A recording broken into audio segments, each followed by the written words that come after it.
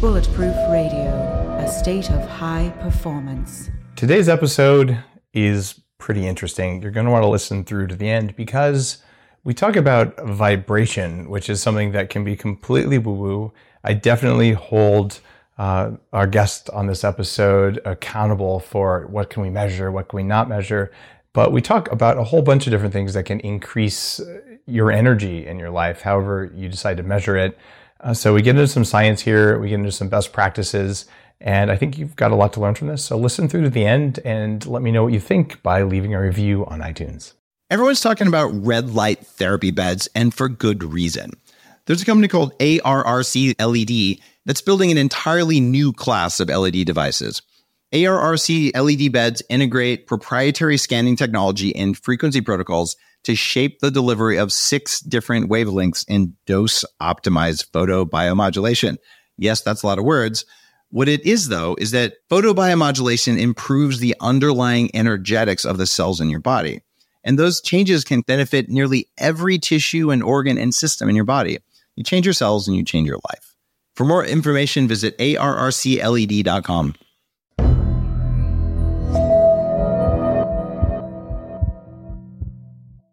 You're listening to Bulletproof Radio with Dave Asprey. Today's cool fact of the day is that scientists in Denmark recently published some new research that showed that certain bacteria in your gut play a much more decisive role in regulating your weight than we ever understood before, which means that something as simple as a little poop sample might be able to tell you what nutrition is going to work best for your body and your gut biome and what's going to change there. And that can be profoundly interesting, especially when you consider the way you eat changes which bacteria in your gut. And so this new research just adds even more evidence to the fact that I'm really excited about Viome.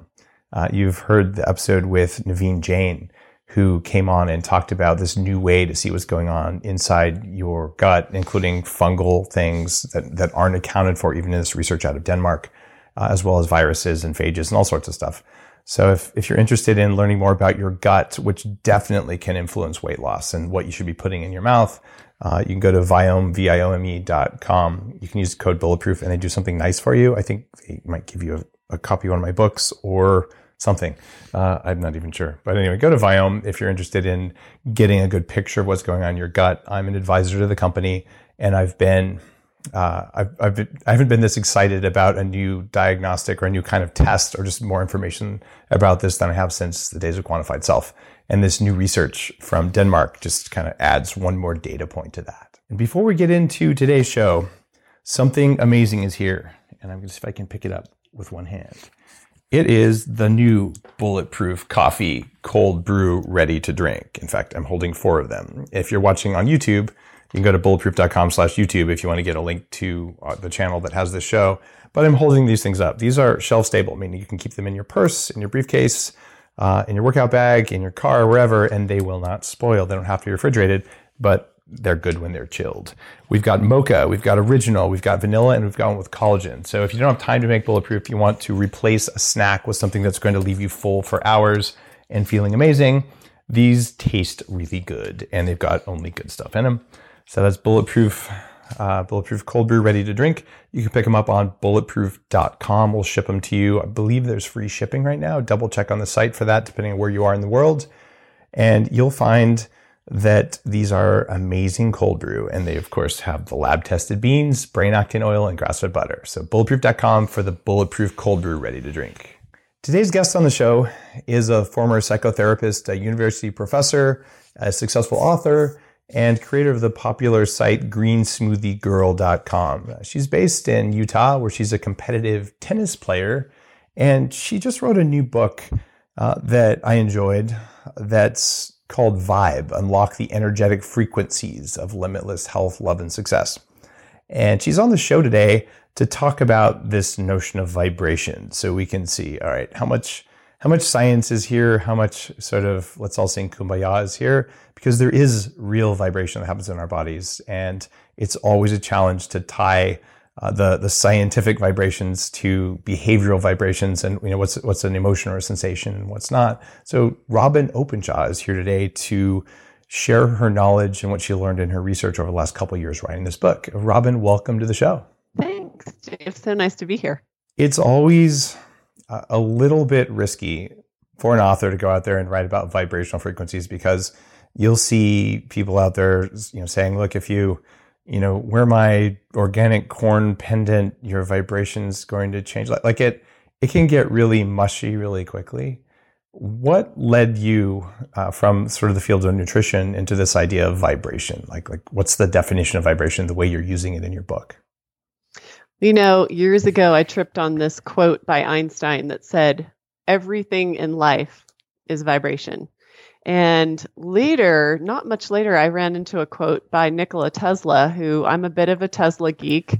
And Tesla said, and I believe that the world wasn't ready to hear this at the time when Einstein and Tesla were discovering these amazing things. And Tesla said, if you want the secrets of the universe, think in terms of energy, frequency, and vibration. And I put that next to the Einstein quote. And then I started looking at quantum physics and how all of the quantum theory has bled into biology. And there are fields that have completely changed as a result of discovering that, for instance, we are electron exchanging. And right now you have influence over other people. And it's really sobering to think about. And think about how we're actually electron exchanging across the planet. This has been super well documented at this point. And we can go two woos, we can go woo-woo, or we can stay just in the one woo. And as committed to science as you are, Dave, I'll just stay in the one woo. I mean, we could talk about how, this is what I actually got that quote from Simon & Schuster when they signed on to publish my book. They said, now keep it to one woo, okay? Well, that's the risk when you go into quantum physics, is that quantum biology is a real field that is studied in universities, and most people aren't even aware of it. But what's going on inside our mitochondria, the way they're making energy, they're using quantum effects. And we finally figured that out. We figured out that mitochondria are semiconductive, and they do have these fields. But even when you say like we're exchanging electrons with things across the planet, you're kind of tricked my thing. And we exchange energy, but are we actually really trading electrons with other beings? How are we doing that? Yeah, that's a lot of what quantum physics actually discovered literally decades ago, is that, and this is why we're so interconnected. It's one of the reasons why we've discovered how interconnected we are, is that things aren't as mechanistic as we thought. I mean, we know we have this, atom, and we have electrons and protons and nucleus, but we didn't know as recently as 30 years ago how big that radius is of those electrons. And we didn't understand how we need to discharge dirty energies. I loved your show with Joe Mercola talking about EMF, which is a big research subject and interest of mine. But we're exchanging energies in a lot of ways that we didn't understand when we were only looking at Newton's models. So if we take a look at how quantum physics and biology have not yet come into the space of nutrition and wellness. And what my book Vibe does is take a look at what we can do that's really practical and takes a look at foods, energies that has nothing to do with calories. Calories is a construct that was discovered in 1848. It's pretty much outlived its usefulness in so many ways. And so when I tripped on these two concepts, I wanted to know what the secrets of the universe were. When I read, if you want the secrets of the universe, think in terms of energy, frequency, and vibration, I thought, why do I know so little about this? We actually know more about it than we think. If you take a look at medicine, for instance, a lot of the diagnostics in medicine are using vibrational frequency. The EEG, the ECG, we can measure brain waves. These are frequencies. So I'm just putting some roots in the idea that energies, or understanding that everything is made up of energies, and that Newton's physics weren't wrong, they were just limited, actually has applications in medicine. Your friend, Dr. Oz, I know you were just out there filming with him, has said that energy medicine is the next wave in in Western medicine, and it's very, very infiltrated there. What I got frustrated with, because I've written all these nutrition books and I'm always looking for what else don't I know, is that somehow we're still living in Newton's physics when it comes to nutrition. There is a vibrational frequency associated with every single food. I'm actually doing some research with a PhD scientist named Beverly Rubik. And I can talk to you if you want about some of the ways that we measure vibrational frequency and what these energies are. And we could talk about some principles of quantum physics that have everything to do with whether we're healthy and whether we're happy that can guide us in what foods that we eat. They'll be a lot more helpful than counting calories and worrying about grams of proteins, fats, and carbs, which is not necessarily serving Americans very well. But let me tell you really fast about HeartMath Institute. Some things that they do that will give you a sense of how real this woo stuff is that you and I could be sitting in a room, Dave, with our backs to each other. So we're not looking at each other and we are not talking to each other. And you're hooked up to an EEG and I'm hooked up to an ECG. And you are instructed to think loving, kind, grateful thoughts. And that will actually register on my EEG without you saying a word or without us looking at each other. And so this makes intuition and a lot of these energy gifts that we talk about that sound really squishy, like you said, quite quantifiable. There's also some great research by HeartMath where you are asked to sit and think about something that makes you angry, and they chart your brain waves. And then they have you think about things that you're grateful for, and they chart your brain waves. And what's really interesting is that those frequencies, as they register on paper, look like what they feel like, right? Like, which would you rather experience? Would you rather sit in anger or would you rather sit in gratitude and love? Well, I mean, it depends. Anger could be a source of energy, right? Yep. Well, and it can fuel you to action. We need it sometimes, right? I was just saying that to try and make you mad, but it didn't work. No. So I've been an advisor to the HeartMath Institute since 2008. I'm on their advisory board. And I was just at Burning Man, and they had a big installation there where they would get like 8 people to sit in chairs. And when they were all in the same state, that gratitude state you're talking about, they'd get a really strong feedback tone that would make light up an art piece, which was kind of cool. So there's definitely very provable science that says we can influence other people. And to the original question, I don't think that we're actually trading electrons with them unless we're touching them or kissing them or something. Mucous membranes are good for electron exchange because they're wet. But we are definitely exchanging field information with people. And the HeartMath people talk about this torus-shaped, like donut-shaped field around the heart, tipped at 8 degrees to the left.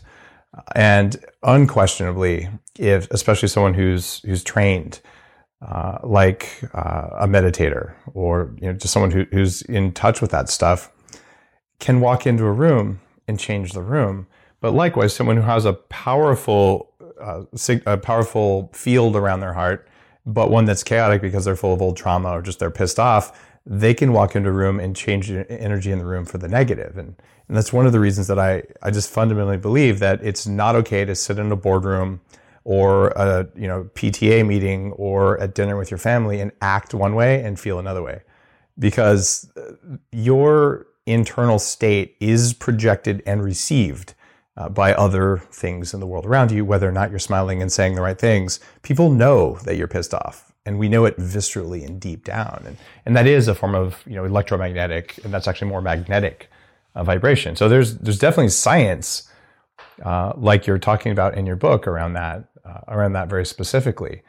And talk a little bit more about the quantum biology aspect of vibration. Like how would you measure vibration, say, of a food? Are you like eating a food and seeing what it does on an EEG or what it does to your heart rate variability?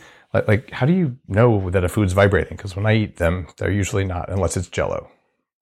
Yeah, well, there are energy fields in and around us, and like you were referring to, we have an energy field. It goes further than we thought. But you're talking about this energy field that's about 8 feet around us is our electromagnetic field. But there's a guy, he is deceased now, and I'm going to take measuring electromagnetics further than he did, but his name's Bruce Tyno. He's out of University of Washington. And the reason I talk about his research is that he measured a lot of common things, and because he measured it in hertz. And so our electrical energies, we are electrical beings. That's why when we go out in the sun, we feel amazing.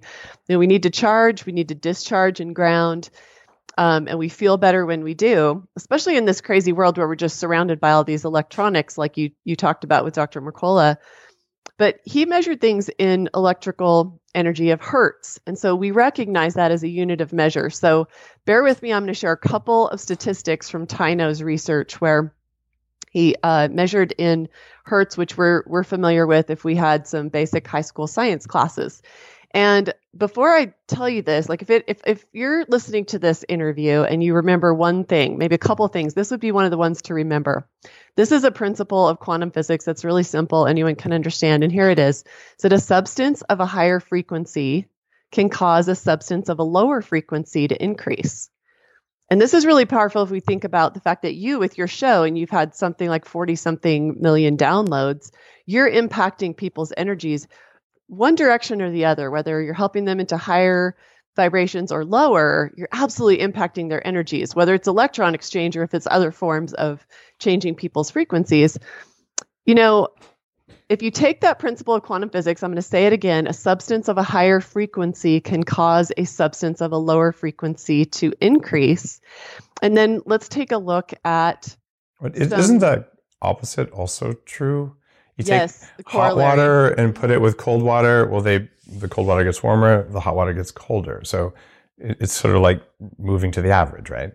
Yes. And so the opposite, the corollary is absolutely true too, is a substance of a lower frequency can cause a substance of a higher frequency to decrease. And this is, I'm going to talk about food for a minute, but just so we don't fail to bring this up, you mentioned how people have incongruent energies and what's coming out of their mouth is different than how they actually feel and think. And we know it. We, especially we have a quiz to tell you if you're an intuitive, an empath, a highly sensitive person, an energy healer.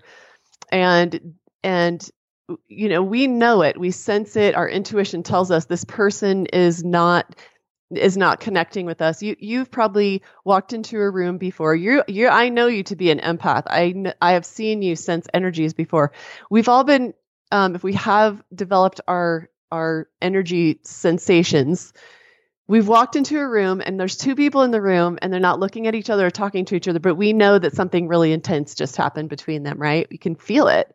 You can sense it. It's almost like there's a charge there and they might have just had a big fight. They might have just had sex. Those are two of the highest energy exchange forms that we have. But is that why makeup sex is so good? Yes, it's part of it. You're resolving energies, right? Like you're joking, but I'm serious. I'm serious. Yeah. So, it's shifting energies the other direction. And so we probably also been at a conference or some networking or work event where we meet someone and we can't get away from them fast enough. We almost rock back on our heels when we meet them. And it's not that they're bad people. It's that there's a dissonant frequency there. Notes on the piano are sound frequencies. And if you play the black and white note that are right next to each other, we don't like that, right? No composer ends a piece on dissonant frequencies. And so you've had the opposite experience too, where you meet someone at an event of some kind and maybe you've only interacted with them for 30 seconds, or maybe you haven't even interacted with them. And it's almost like they're pulling you across the room. You are seeking them out. You spend a minute with them and you're figuring out when you can spend time with them again. Those are resonant frequencies. Those are just simpatico frequencies. So let's talk about food with regard to that very specific principle, which is a substance of a higher frequency can cause a substance of a lower frequency to increase. I totally get that point, but how do you measure frequency of a food? Yeah. So before I tell you a few measurements in hertz, including what healthy people are, I want you to know that I have just commissioned a study with Dr. Beverly Rubik, and we're going to be measuring people before and after they eat specific foods. Maybe we should get some bulletproof coffee for that. And also the foods themselves with two different ways. One is with biophotonic emissions. And so you're actually measuring the weak light that emanates from living things, well, actually dead things too. I mean, if you take a tiny piece of, chicken breast and put it under a high-powered microscope, you don't see nothing. You don't see no movement. It is in motion, or otherwise it wouldn't decompose and become something else. But we're going to measure with biophotonic emissions. And the reason I want to do that rather than just measure everything in hertz, which there's actually data already out there about that, but hertz, is that it makes pretty pictures. So hertz is basically number of times per second something happens, right? So you can jump up and down 3 times a second. That's 3 hertz, which is different than 3 hertz sound wave, right? Right. Like so, they're different things. It's just number of times per second. But what is it that's happening at X number of hertz times per second? Like, do we? Well, this is just one way to look at some of our energies, because we have electrical energies, we have magnetic energies, we have electromagnetic energies. We have energies that nobody has actually quantified yet, but we can measure the effects of those energies, but there's no names for it. It's an energetic world, and there's so much we don't know.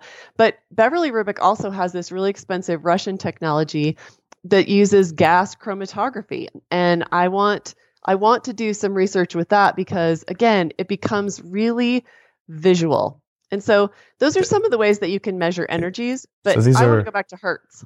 Okay.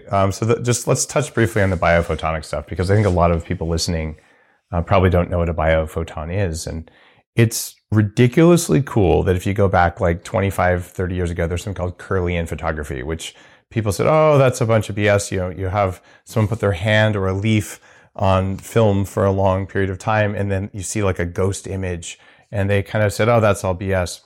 Now, though, with new CCD cameras, the kind of cameras that we're actually using to record this, for instance, we actually have proven beyond a shadow of a doubt, published in biomedical journals of substantial repute, that your body and leaves and all sorts of things actually do put out photons. We know, even, this was a big shock, we know your DNA actually makes photons. Photons are individual particles of light.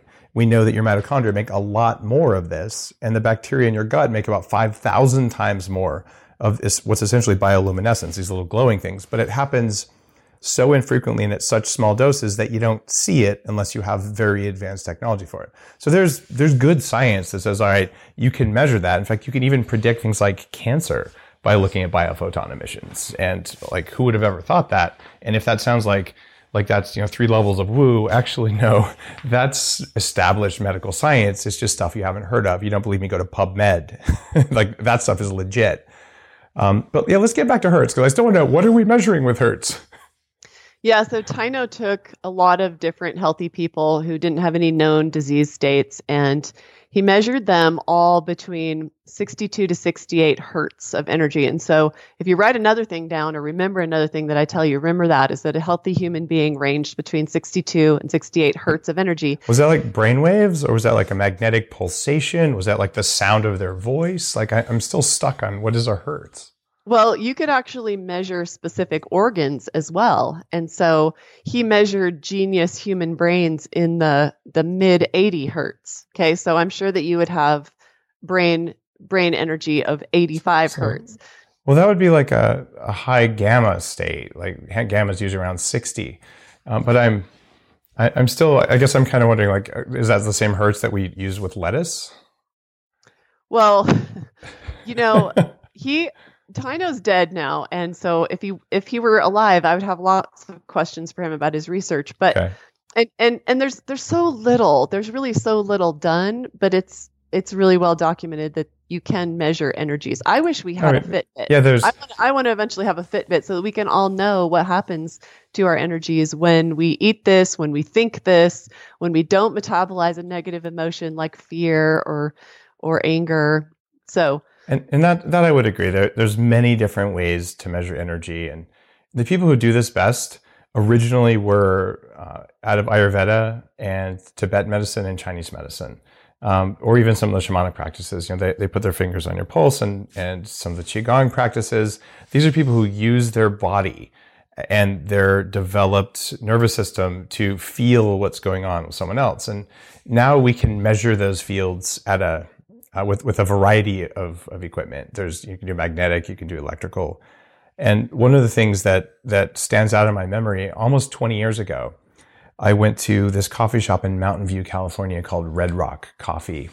that I used to frequent when I lived down there. And I met with the guy who holds the first patent on 802.11b, which is basically the first Wi-Fi on the planet. And this guy already back then was kind of the grizzled engineer sort of look.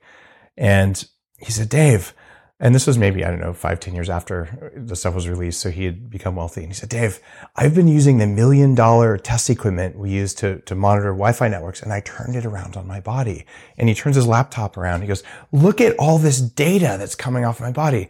I think we can use this to diagnose disease. Like, look at these, and it was actually like a map of the chakras. Like, he had mapped using gear for Wi-Fi, right? And so this stuff is real. And there's an $800 book from the former president of the Karolinska Institute in Stockholm, which is one of the top 10 medical schools out there.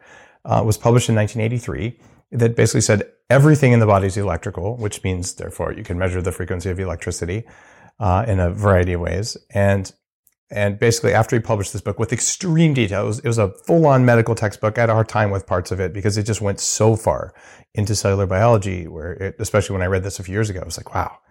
And he actually lost his position at the Karolinska Institute for saying this, and he wrote the book at the end of his career because he knew it would happen. He goes, hey, I've been doing this for a long time. Here's what's going on. And when he lost his position, he was like, I was going to retire anyway. Here you go. Now it's out there. So like I just want people listening to understand there's a lot going on that we've known in small pockets for thousands of years or for, decades, or especially in the last 10 years.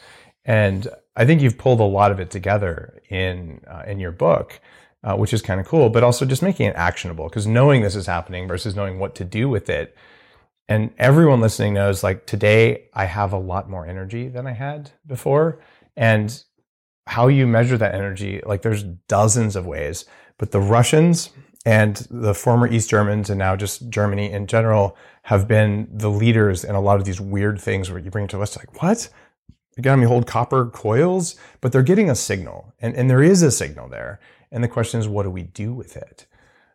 So I want to know in your work about looking at all these different frequencies and just ways to measure and improve energy in the body.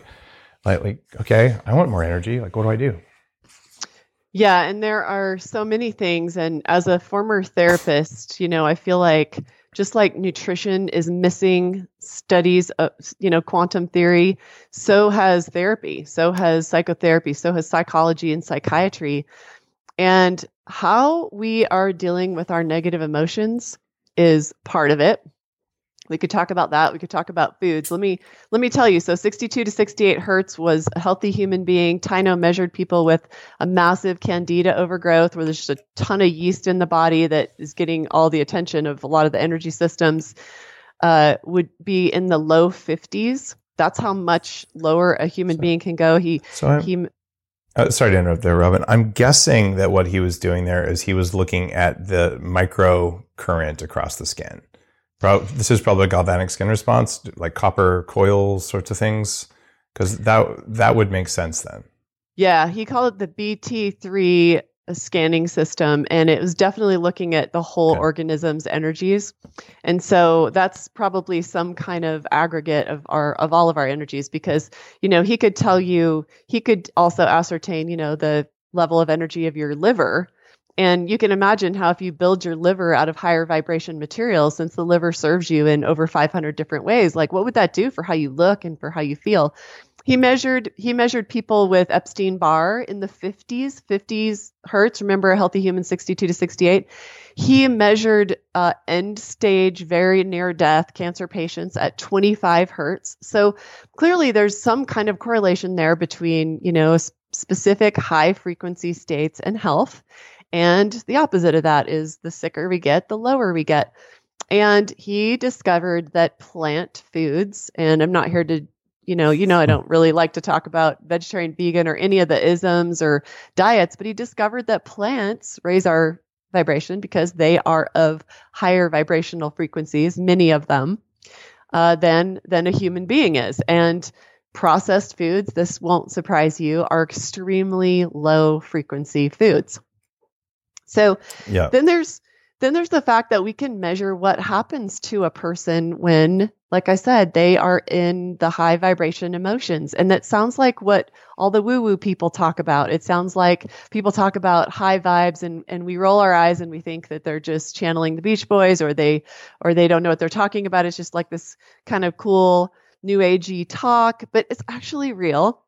Mm-hmm. And we can't measure a thought and we can't measure a feeling because it only exists if we're feeling it. But when gratitude is the highest measured frequency in terms of what happens to you when you are sitting in gratitude, thinking about your kids, thinking about your partner, thinking about people you love, thinking about the things in your life you're grateful for, nothing touches it. And I think that's really exciting because we can choose that. We can choose to spend 10 seconds in gratitude. That's an actionable. That's something that we take people through in the book. There's a quiz to identify all the high vibration states. How much are you actually experiencing those in your daily life? And here are the low vibration states. Okay, feeling frustrated and stuck, angry, anxiety, rage. Anger, rage. We know this innately. We know these are low vibration emotions. And then I take people through a 90-second process where instead of getting stuck in anger, frustration, resentments, lack of forgiveness, you at 40 Years of Zen, I'm going to be there at 40 Years of Zen in December. Super excited about that. The lack of forgiveness is about as low vibration as you can get. And that's an energy that people tend to get stuck. So, it's really exciting to think that we can alter our energies. And those are some of the things that we work on is those emotional energies and staying in the higher ones more often. We should be outside in contact with Earth every day. We're literally dropping, millions of electrons onto the Earth and picking up antioxidants. The Earth itself has been measured at 528 hertz, the core of the Earth. There are people like these are pretty woo, pretty triple woo here, but Leonard Horowitz measures, vibrations of a lot of different things to help us achieve them. And so that's the point, so we achieve more of them. Got it. And I just looked at the BT3 patent and because maybe I'm stuck on this because I'm a computer science engineering guy, but what we're talking about is measuring the phase and oscillation of the electromagnetic frequency from the body or from a biological material.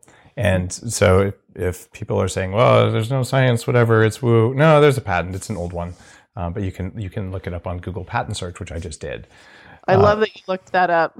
Well, hey, I am nothing if not a geek. So it's called the BT3 monitoring system. Yep, and it's actually patented. And what they were looking to do is what a lot of the tech out of Germany and Russia does, which is, okay, what electromagnetics are coming off the body, and when we look at electromagnetic frequencies that come off, the very subtle ones, but ones that are real, that come off of foods, especially living foods or fresh foods, they can be cooked and still have an electromagnetic frequency. Mm-hmm. And then look at what the interplay between those is. And that's pretty cool. And undoubtedly, and I know this because we see it on EEG signals all the time at 40 Years of Zen, the food you put in your body, the supplements you put in your body can change your brain states. They can change the electromagnetic frequencies. And we use pulsed electromagnetic frequencies to change the brain. And certainly the brain can make its own pulse, actually more the heart than the brain, but they can both make PEMF that changes your biology as well as that of things around you. So there's definitely legitimacy to this kind of stuff. And when someone goes through and changes and forgives something or changes the way their body unconsciously resonates in response to an environmental stimuli, well, if you believe what's in your book and you believe what we're talking about right now, which is that, okay, it's plausible that the stuff going on below your consciousness in your body can have an impact on the world around you. And if you don't believe that, we can show you with an electromagnetic meter. So if you don't believe that, it's because you're a skeptic and you do some forgiveness or something. Someone tried to trick you in 3rd grade and you're still stuck on that. So deal with it. Don't be a science troll. And then after that, okay, is it conceivable that when you change the way your visceral tissues respond to an environmental stimulus, that it would change the signal that comes off your body? And what you've written in your book is that, well, that's actually what happens. And I think it's fair to say that we don't necessarily know the mechanisms between forgiveness or letting go of an old trauma or healing something. Like every step between that and things changing, I don't think we know all that. But we can say your heart rate variability will change, and we can measure that on the skin or away from the body, right? And we can also show your brain waves change. So then an inner thought pattern changes a vibrational pattern, and the vibrational pattern changes the way you interact with the world around you. But the flip side of that, which is where we're going, is, okay, if you believe that there's a frequency in food, and if you don't believe that, well, look at the patent for the BT3, and there's a whole bunch of other work around that sort of stuff. And yeah, some of it is in the woo spectrum. All new inventions are always woo until they become self-evident to everyone. And then, oh, look, no, I invented that. And you're like, I thought last month you didn't like that. Anyway, what happens there is there's some interaction going on. And your book is one of the early books looking at, all right, what do we do about that? So now, you talk about these foods that are higher vibration foods. Certainly, if you ask someone from any of the systems of acupuncture or Ayurveda or Chinese medicine, they would already tell you, some foods have different vibrations. And heck, I've had a doctor in LA tell me, Dave, you need to eat chicken, but it can only be black chicken. I'm like, what? He goes, yeah, there's black skin chickens. You need to eat a male black skin chicken. It has a different vibration. I actually never found a male black skin chicken, but hey, like maybe he was just completely full of crap, but he was going on, thousands of years of what they've noticed. So like, I'm not going to say we know everything. I doubt you or I collectively, if we stuck our brains together, know everything, but we do know enough to say there's steps you can take now that can increase your vibration. So, all right, I'm sure by now people are going, maybe this is BS, maybe not. I'll tell you, I don't think it is. But what are the foods or other things, forgiveness you mentioned, we both agree on that, but especially foods that could increase the body's vibration? Do you want to know what the class of foods is that has the highest vibration? We all know it's bacon. Come on. You'll be surprised. We want it to be butter and bacon, right? Is fruit. Fruit actually is the highest vibration. That was a surprise to me. I thought it'd be greens, but greens are the second highest. It makes sense, because if you are going to have babies, you look at in humans, what humans have the highest vibration is babies. And it's because fruit is plant babies. That doesn't mean that they don't have other things like tons of sugar and other things in them that are interesting. So I'm definitely interested in where you're going with that. So any kind of fruit more impactful than others? I actually am going to take this into my research with Dr. Rubik, because I don't have enough data on enough foods.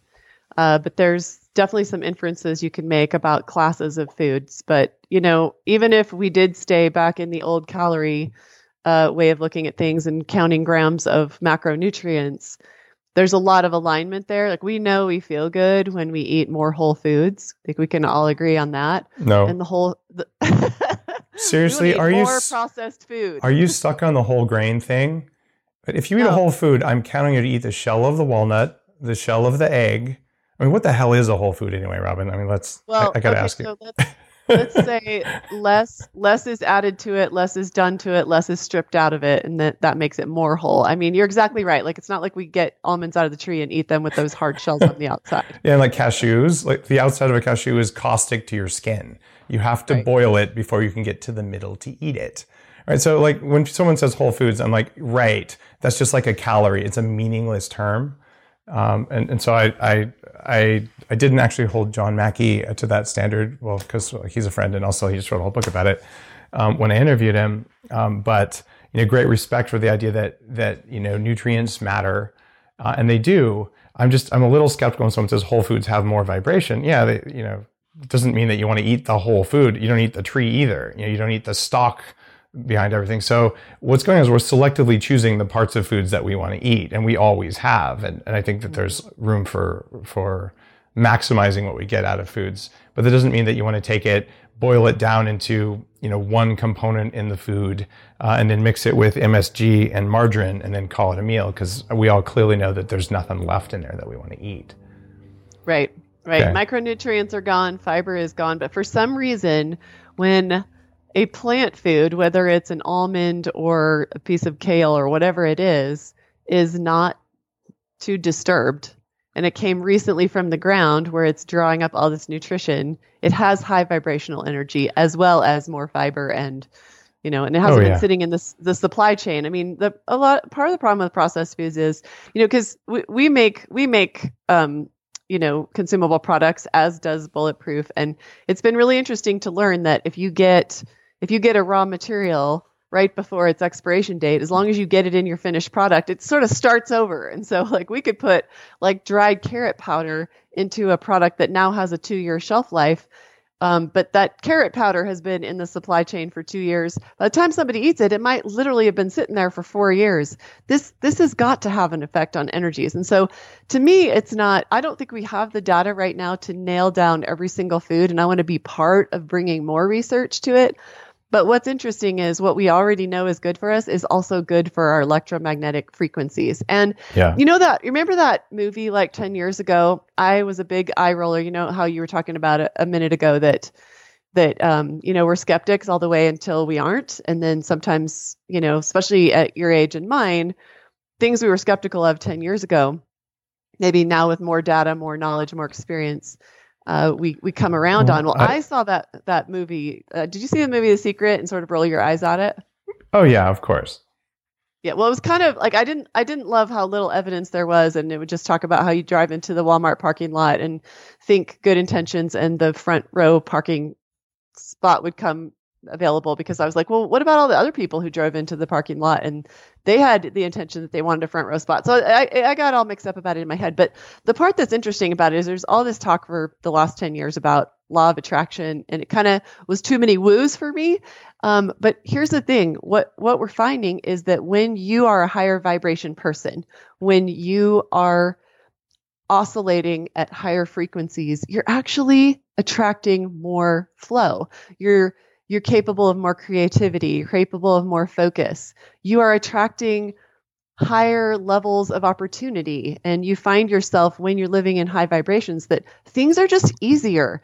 And you're choosing between two good things instead of being like homeless under a bridge, super low vibration, eating nothing but crap, can't scrape together two nickels. And so that's where, to me, my work has been trying to understand how does the law of attraction come together with all these energies that we're in a quantum phase of discovery in the world.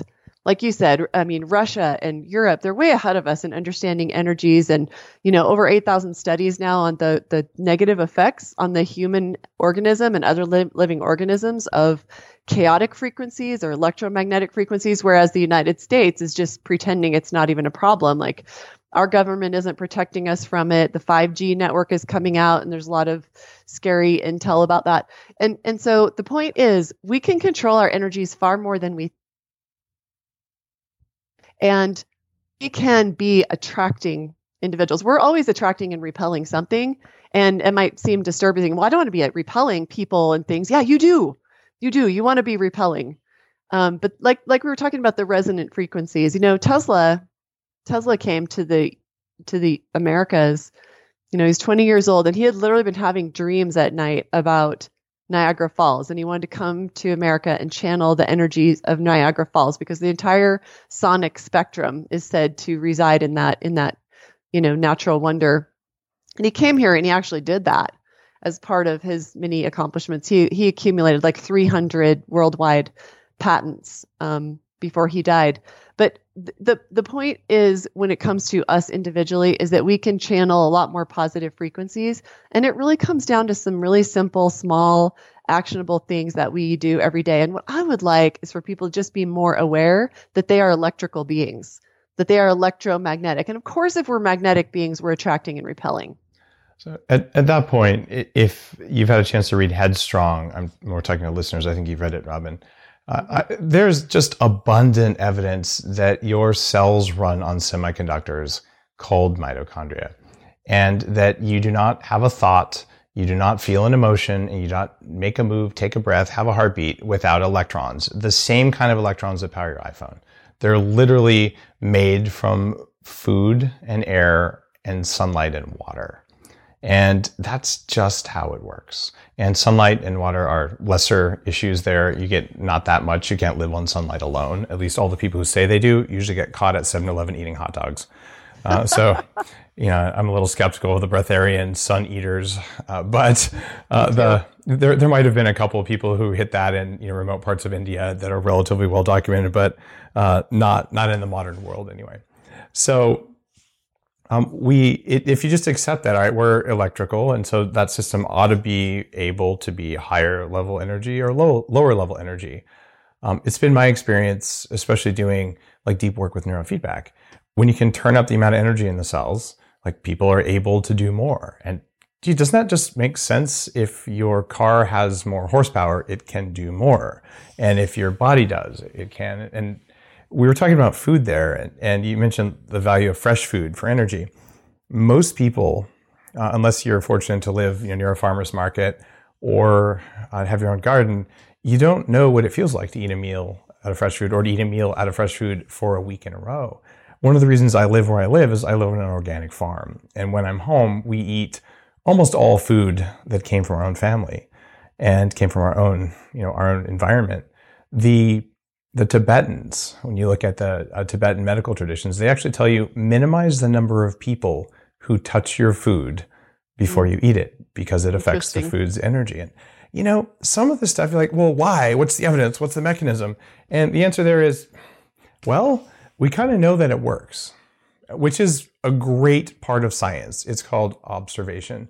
And then we can form a hypothesis. And one hypothesis is that it's because there's invisible unicorns that make it happen. Okay, that's probably hard to prove, but it's a hypothesis until it's disproven as a hypothesis.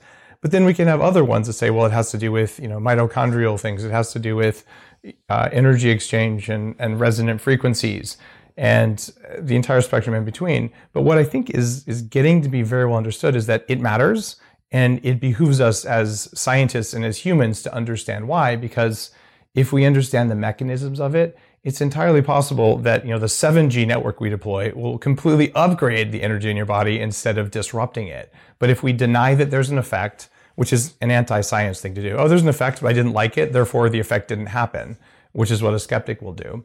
And then there's the woo-woo person who says, there's an effect, it's totally the unicorns. Like either one of those, you're on the wrong side of the spectrum. You need to be non-reactive to a new idea and go, is it plausible? I don't see how that could work. Is there enough evidence that it works, versus becoming openly hostile to evidence that doesn't meet the hypothesis that you've religiously attached yourself to? And so as I've aged and as I've become able to take this level of control of my own biology, I was an extreme skeptic, very much a reductionist when I was really, really sick. And in order to get well and to lose 100 pounds and then to go way beyond that, I just realized, look, I'm going to go with what works. And if I don't know why it works, I'm okay with that. I'm just going to measure that it worked. And it's possible if I'm doing 3 things at once, only 1 or 2 of them worked, and the other one might have been a waste of time, but I'm okay with that. Like, did I get what I wanted? And that perspective, I think, is missing from a lot of science here, where it's like, it has to be one thing. It's like, I hate to tell you this. Every science experiment, including the double-blind studies like that, they don't control for almost every variable that matters. Like, show me a normal study done on mice or on humans that control for atmospheric pressure. They don't even report on that. Yet it's a known variable that changes your biology. Do they report on, now we'll get crazy, do they report on space weather? Well, no. I've got gear right over there that uses subtle pulsed electromagnetic frequencies to change your brain states. And they warn you in the instruction manual, you need to go to the NASA website, not, woo-woo-woo.com, but the NASA website and look at the space weather, because we have found that this kind of frequencies, they don't work well if there's a big storm in space or if it's too calm. Like if you want to get the results, this is an important variable. How many mouse studies looking at, what corn nuts do to mice controlled for the type of lighting and the electromagnetic environment? They don't do it. Yet they publish these things and we know what's going on. So I have a high degree of questioning when I look at these things, because like I controlled for all the variables. No, you controlled for about 0.1% of the variables, or maybe even 0.001%. And it's those other variables that you and I are talking about and what you talk about in your book, and they matter. That's why I have fresh food from my garden, because it feels better. Why? someone show me, then I can put it in a bottle. Like, that sounds great. But until we recognize it and measure it, I think we have problems here. So you do recommend some foods in like the stuff that comes with your book and with your I think in the book itself. So like, give me like some foods that are higher vibration, the way you're measuring vibration. Well, it's going to sound self-serving if I say that you can put a lot of them in a green smoothie, but the superfoods, and they tend to line up. This is purely observational. I don't have this research, but they tend to line up with the high micronutrient foods. The foods that are high in vibrational energy are also the ones that are high in micronutrients. Are you saying eat more veggies? I know it's so boring. It's so boring. Geez. It's like, did we just listen to an hour interview for her to say eat more vegetables? But it turns out it's more than that, because, and this is something that is really important. All vegetables are not created equal. Right? You can get an organic vegetable that was grown in depleted soil, that sat for a month before you got it, that was picked when it was unripe, and it's fresh. It might even have a nice sticker that says ripe right on there to tell you it's ripe. Well, that's different than if you pick it and eat it.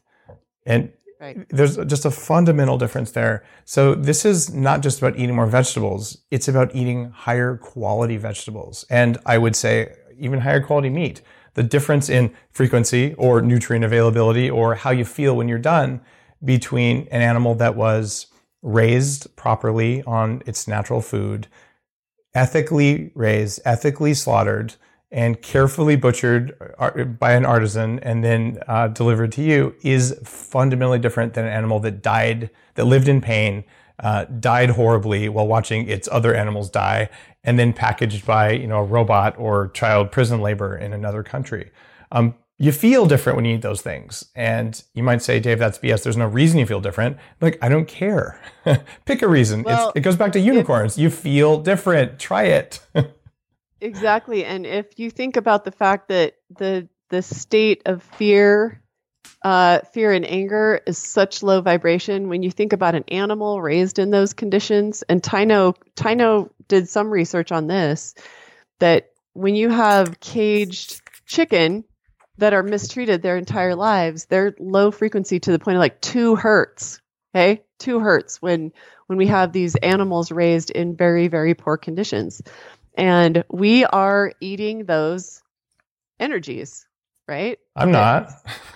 You're not. It's unethical and bad for you to eat that kind of stuff. It's not food. So okay. I wouldn't want to do that to the animal, and I wouldn't want to do it to my own meat.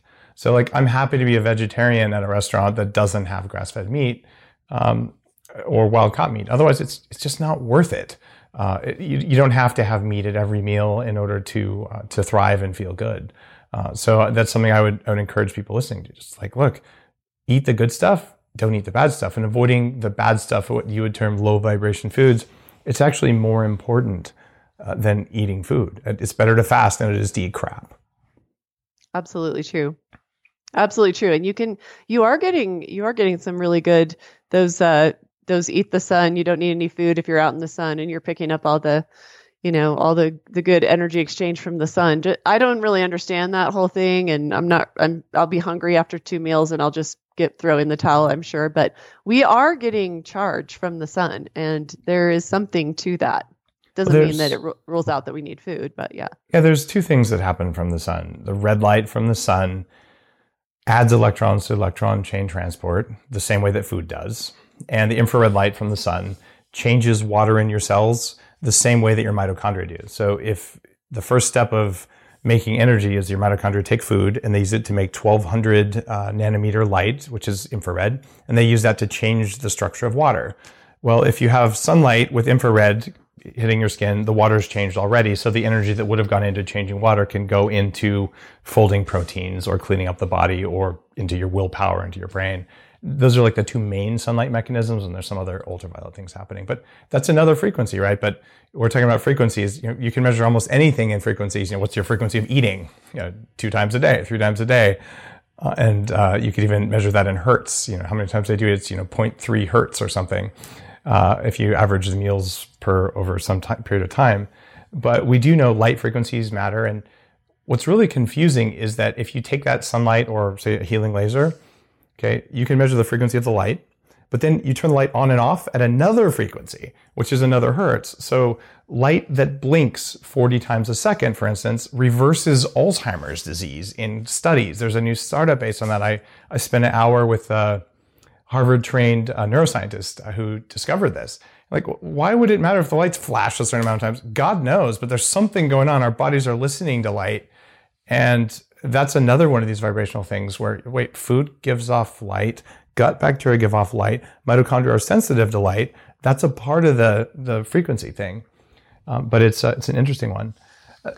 That kind of reminds me of EMDR in psychotherapy. There's now just hundreds of published studies on how powerful it is, and it's using frequencies, and that's all really. I mean, and my colleagues, I'm not a practicing therapist anymore, but my colleagues are in love with it. They're all getting trained in it, and it's because it's the most, research-based, efficacious treatment right now out there. I mean, my old models when I was in grad school studying Freudian and behaviorism and Gestalt and all these different modalities, all of them, when you put them to the test, a third of people in therapy get better, a third of people in therapy get worse, and a third of people in therapy stay the same. And guess what the statistics are for people in traditional therapy or who aren't in any therapy? They're exactly the same.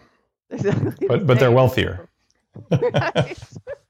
Yeah, EMDR is profoundly effective, and it involves moving your eyes back and forth at a certain frequency, right? So what I believe is going on here, Robyn, is that our brains understand things that happen over a series of time. They don't understand anything that happens over a static period, because anything that's more than a microsecond. So, and this is borne by research on how the prefrontal cortex works. So we have to have time as part of what we do to experience the world. And if you have time, you have frequency by definition. And that's just a fundamental part of how our consciousness works, which is kind of cool. Now, we're coming up on the end of the show. We haven't talked a lot about dirty electricity. And this is something that I know that you're spending a lot of your energy on right now. And it's something that I'm keenly aware of, and something that I control for, something I've talked about for years. How much of that are you talking about in the book? Like we mentioned earlier, 5G and Wi-Fi and things like that. So this definitely has an energetic impact on us if you accept the fact that we're electromagnetic beings.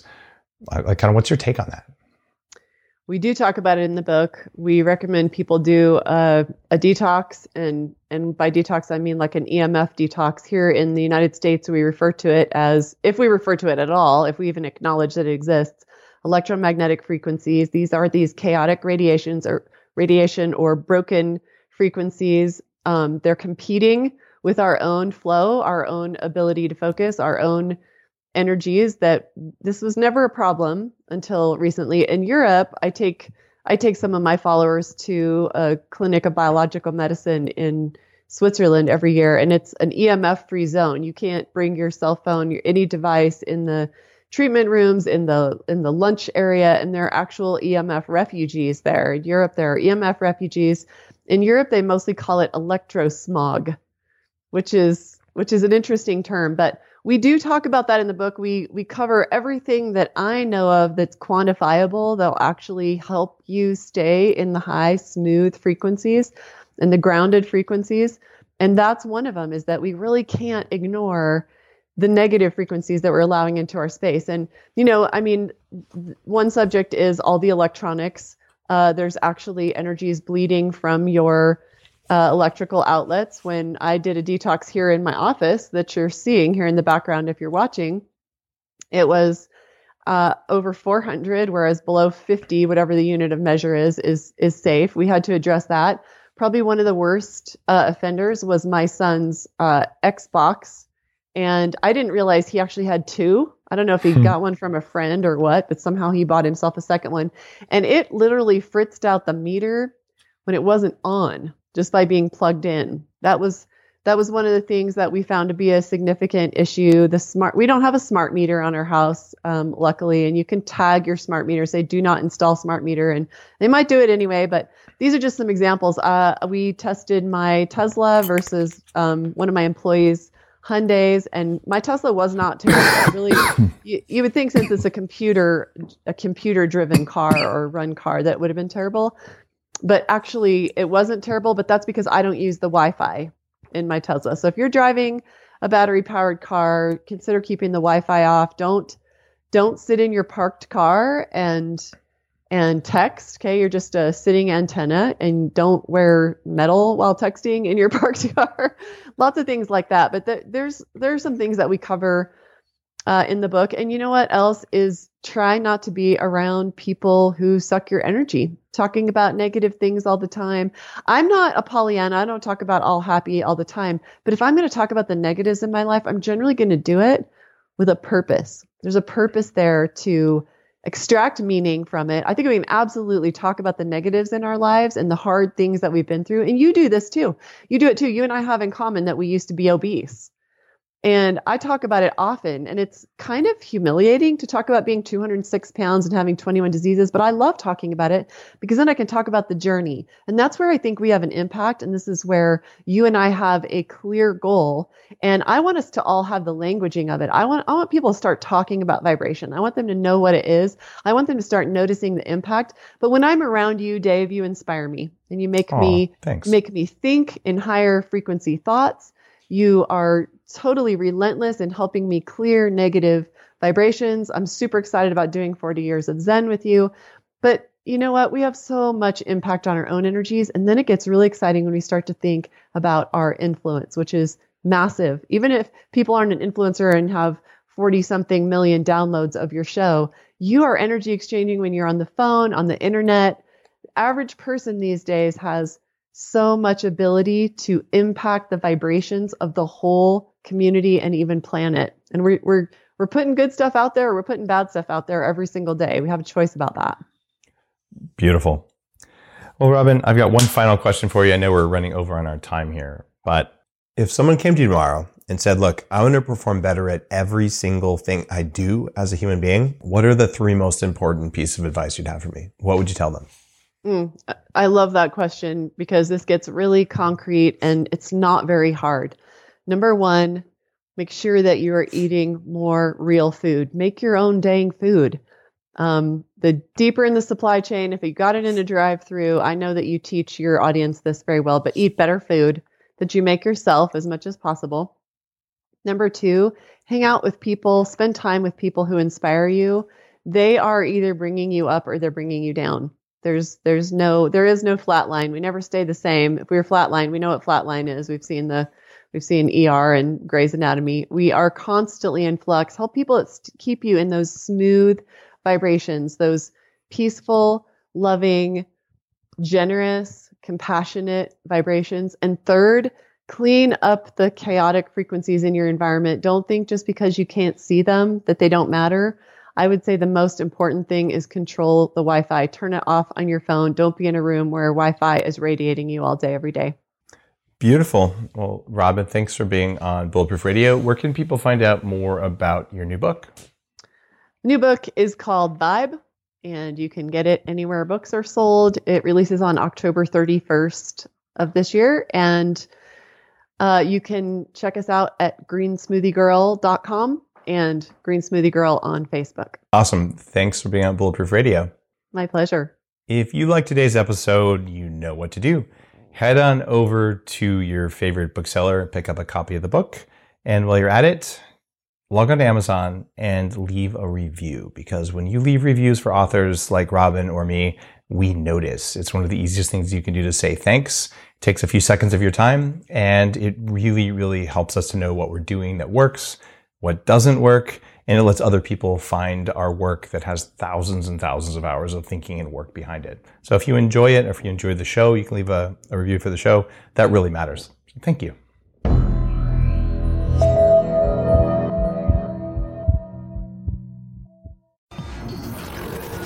The Human Upgrade, formerly Bulletproof Radio, was created and is hosted by Dave Asprey. The information contained in this podcast is provided for informational purposes only and is not intended for the purposes of diagnosing, treating, curing, or preventing any disease. Before using any products referenced on the podcast, consult with your healthcare provider, carefully read all labels, and heed all directions and cautions that accompany the products. Information found or received through the podcast should not be used in place of a consultation or advice from a healthcare provider. If you suspect you have a medical problem or should you have any healthcare questions, please promptly call or see your healthcare provider. This podcast, including Dave Asprey and the producers, disclaim responsibility for any possible adverse effects from the use of information contained herein. Opinions of guests are their own, and this podcast does not endorse or accept responsibility for statements made by guests. This podcast does not make any representations or warranties about guest qualifications or credibility. This podcast may contain paid endorsements and advertisements for products or services. Individuals on this podcast may have a direct or indirect financial interest in products or services referred to herein. This podcast is owned by Bulletproof Media.